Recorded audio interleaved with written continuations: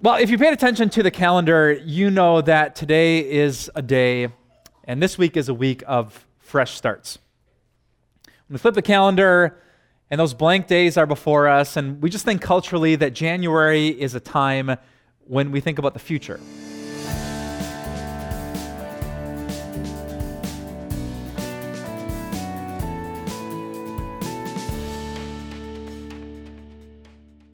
And so during this month in America, tens of millions of us, our coworkers, our neighbors, our family members, and friends, we're going to buy gym memberships, and we're going to promise ourselves to eat healthier, and we're going to try not to stop at the Taco Bell drive-thru twice a week. Or maybe that's just my resolution for the new year. But we're promising God and ourselves that this year is going to be different. I'm just curious, how many of you have ever made a New Year's resolution before? At least one in your life? Yeah, almost every hand up.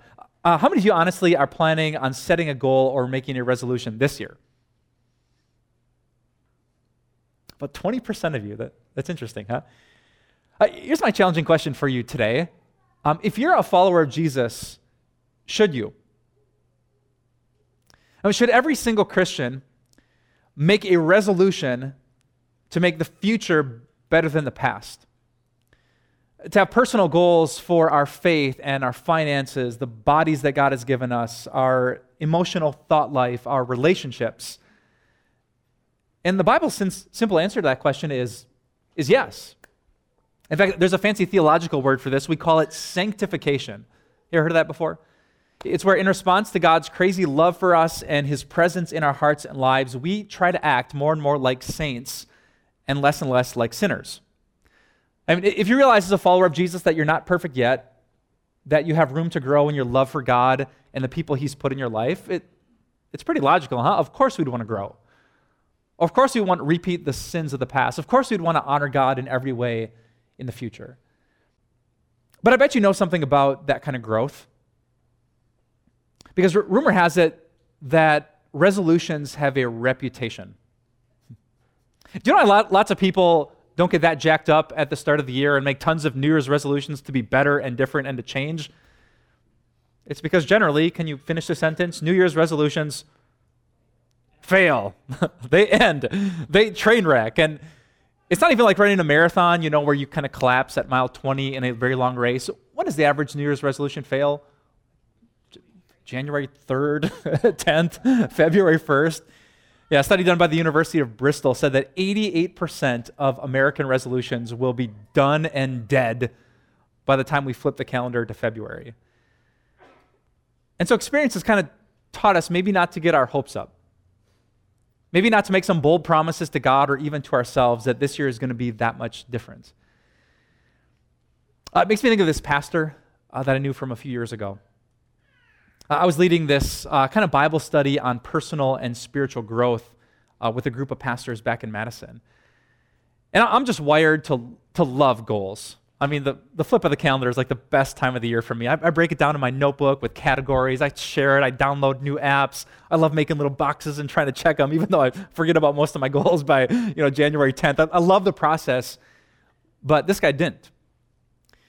As I was trying to lead these pastors to set goals to grow in every area of their life, I remember there was this older pastor who you could just see it on his face. And I said, are you okay? And he said, honestly, Mike, I hate this stuff. I said, really? You hate it? He said, every time I do stuff like this, I want to quit being a pastor. His reaction surprised me, but then I thought about it. He's 30 years down the road from me. He's got 30 more years of making promises to God that I'm not going to do that again, and I'm going to change, and I'm going to be better this year. And maybe he's seen just how difficult change is. And so it doesn't inspire him, it depresses him. And I wonder if many of you aren't in the same boat. I wonder if that's why when I asked you if you've ever made a resolution, you all raised your hands. And when I asked you this time, are you going to make a resolution, almost every hand went down. Because you know that change sounds great on paper, but it's really, really hard in practice. So it kind of begs this question, what are you going to do? I mean, here's a good God who wants you to grow. He wants you to love more, and he wants you to sin less. That's over nearly every page of the Bible. And yet here's this past as you look back that proves that growth is really, really hard. And that you maybe set yourself up for disappointment and failure when growth doesn't happen like you promise. What are you going to do? Going to try again? Going to give up? Going to just accept sin as your status quo? You're going to set grand goals for the year to come and just see what happens? Well, can I suggest another option? Because I read something that the Apostle Peter wrote in the Bible. If you're kind of new to church, Peter was one of Jesus' closest friends. Jesus had picked these 12 guys, they're sometimes called the apostles, to kind of live with him and walk with him and learn from his teaching. But there were 3 of the apostles that were closer than the others to Jesus, 2 brothers named James and John, and the Apostle Peter.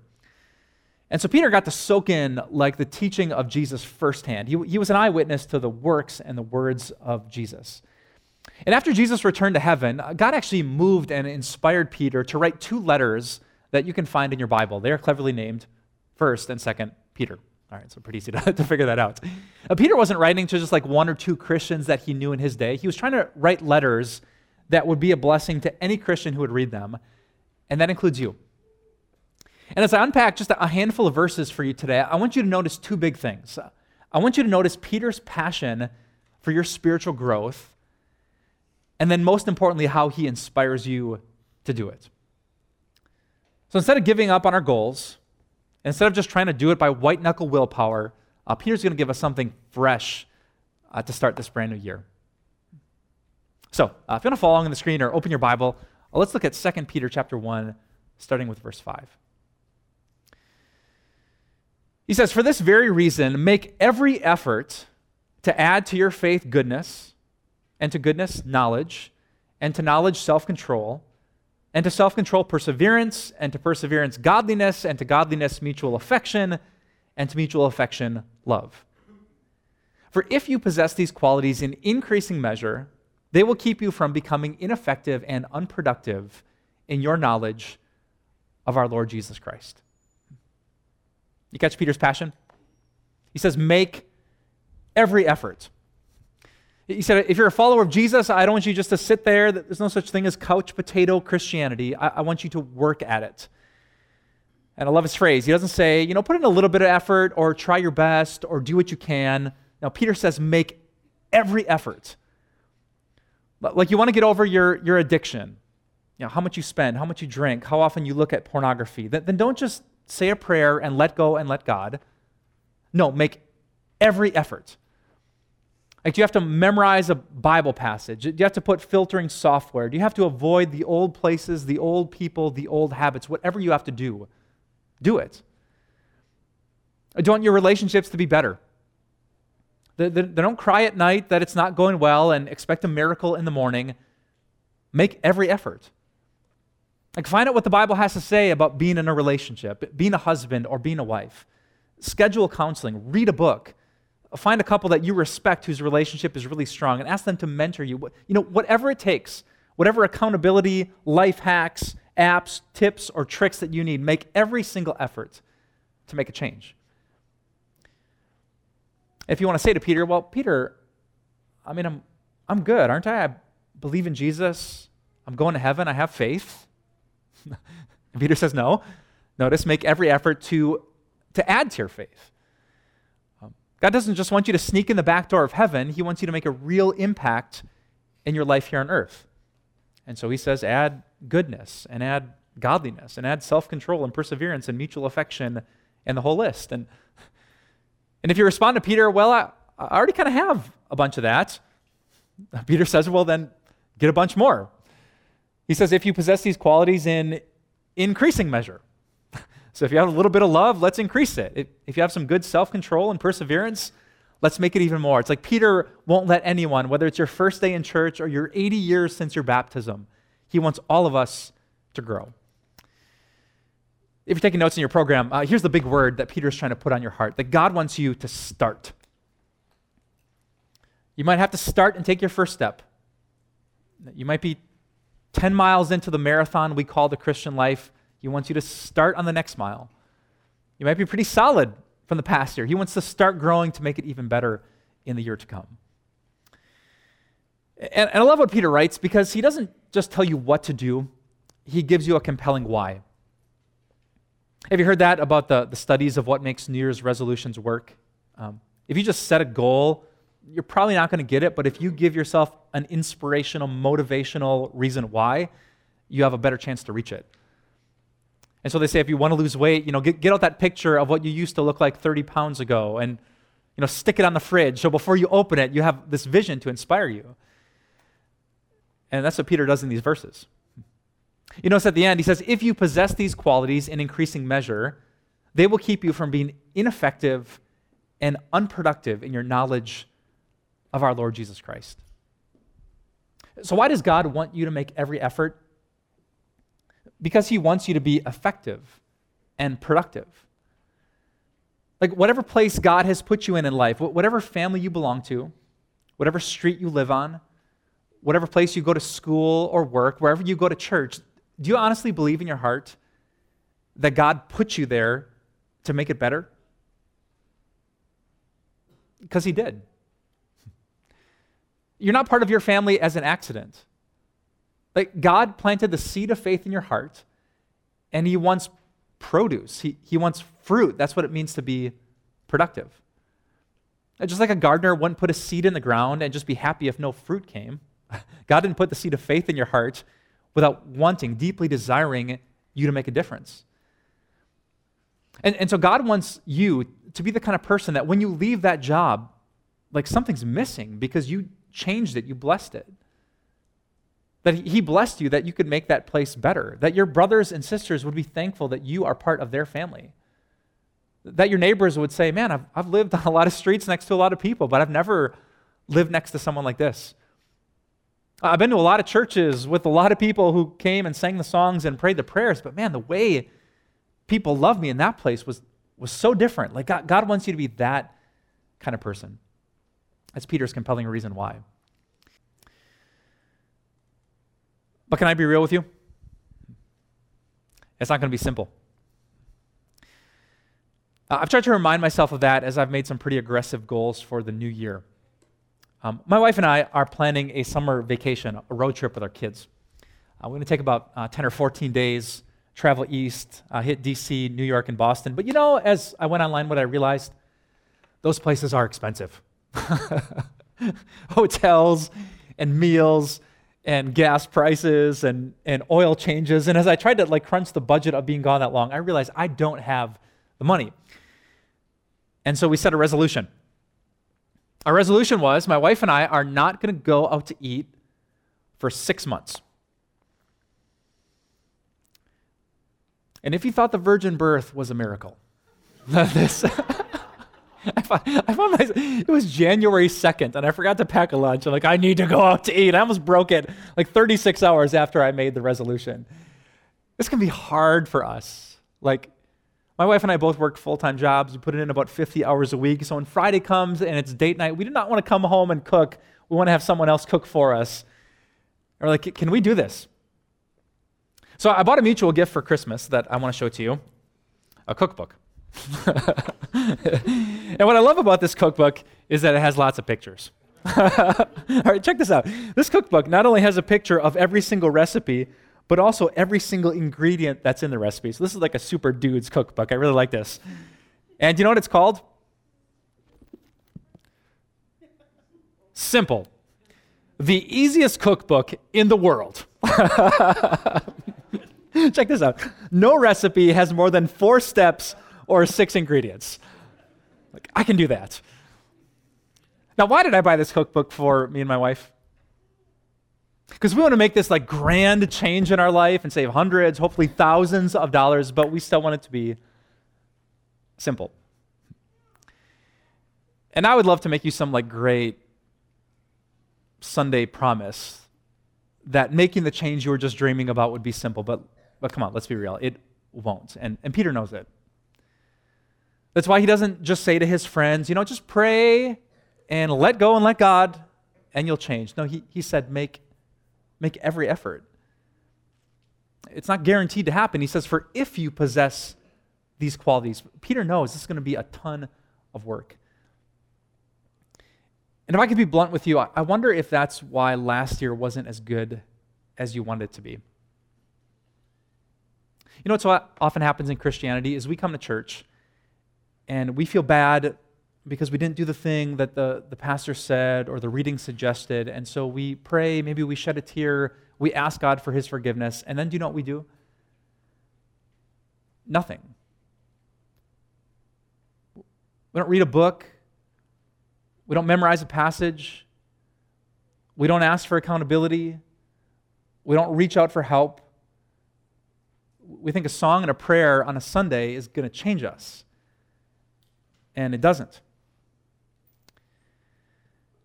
And I want to be real with you. Like, the devil does not want there to be more love in your life, more self-control, more generosity, and more kindness. He's going to fight you.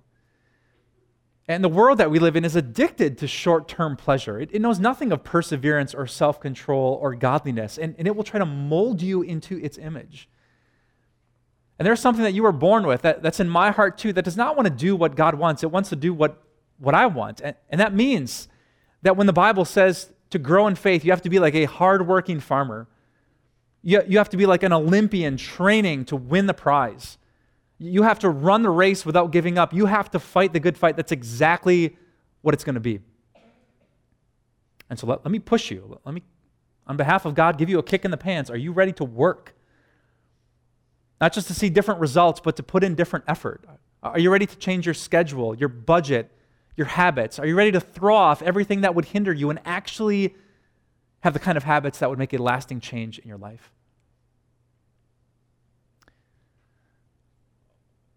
Or maybe you've tried that too.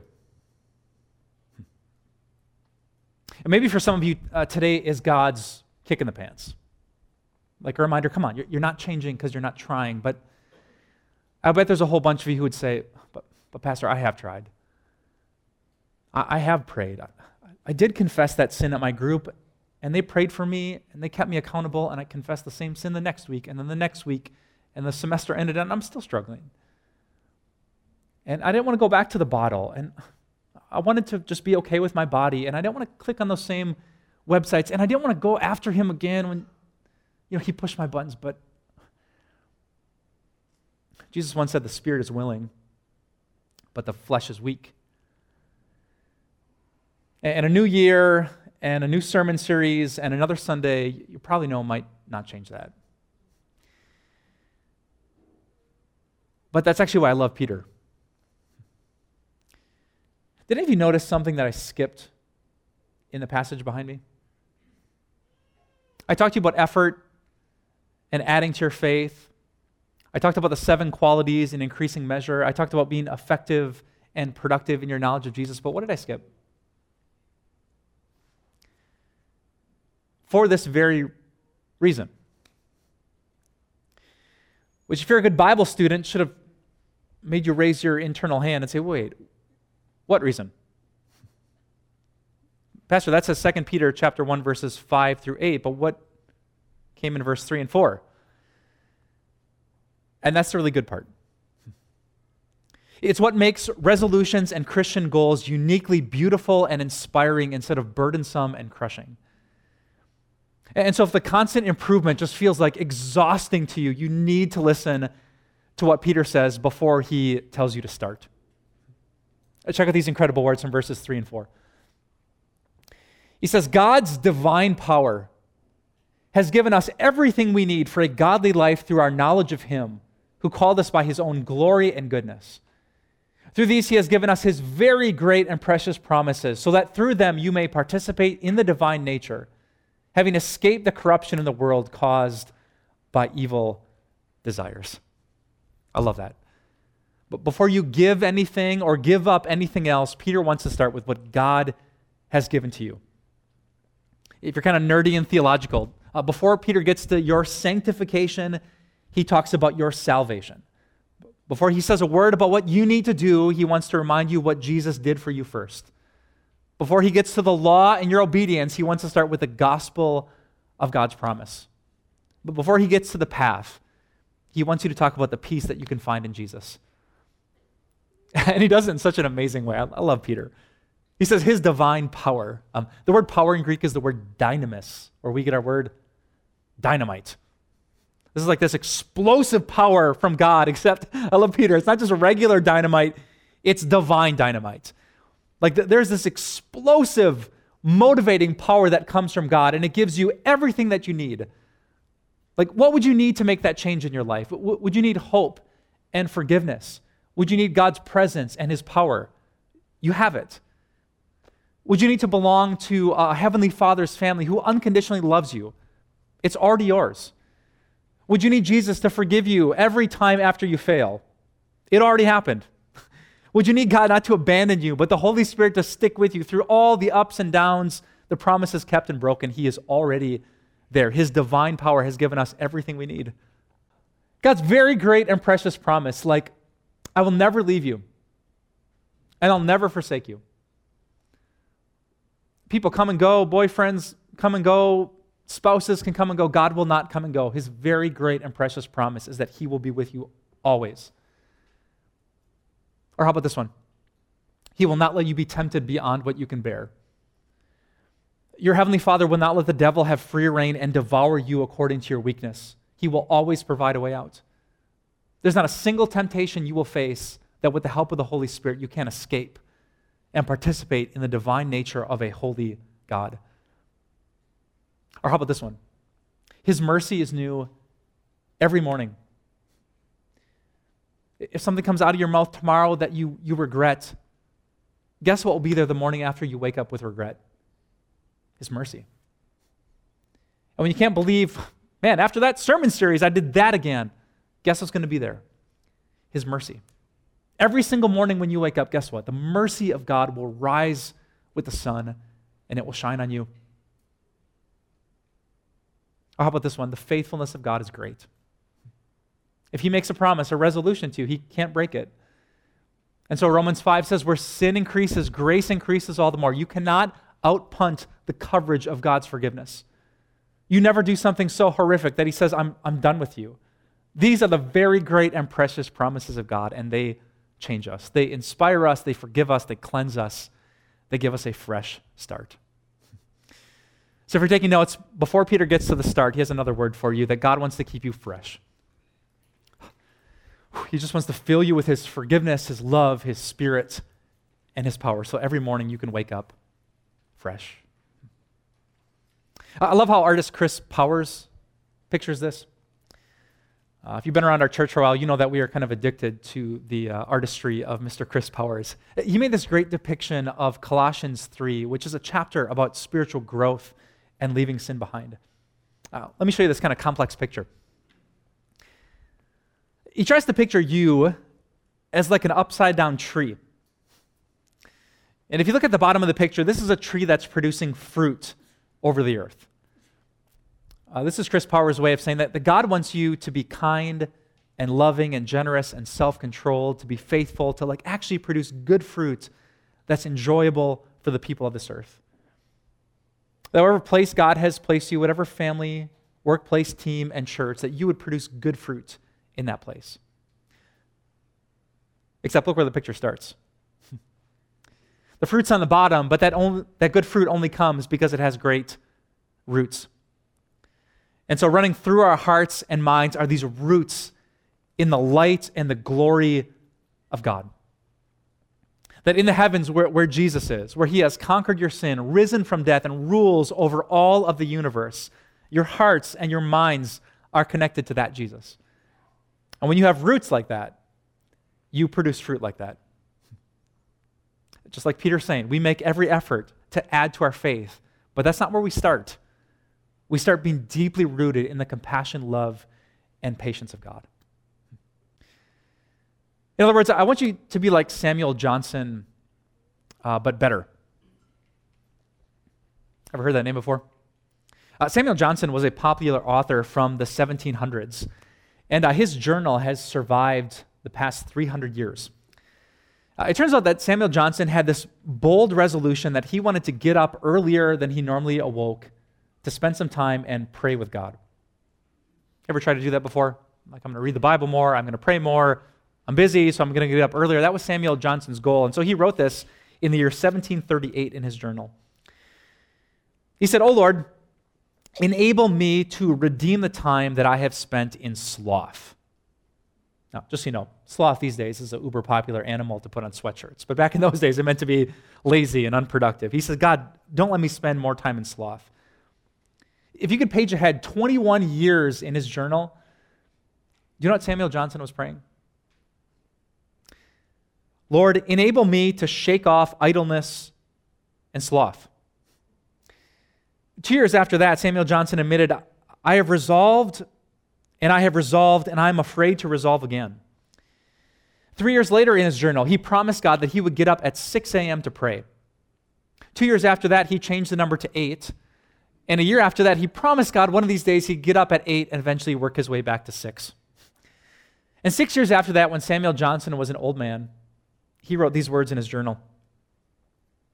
When I look back upon resolutions of improvement, which year after year I have made and broken, why do I try to resolve again? Ever felt that? Why would I do this again? Here was his answer. I try because reformation is necessary and despair is criminal. I like that. Samuel Johnson knew from decades of trying that change is not easy, but he knew that reformation is necessary. He knew that God had called him to live a holy life, and he could not stay the same. But you know, I've always wanted to ask Samuel Johnson if he knew about Peter's words.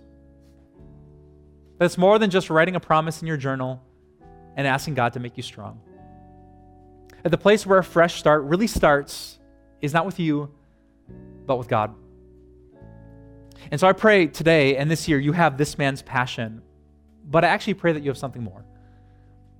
I pray that you believe this.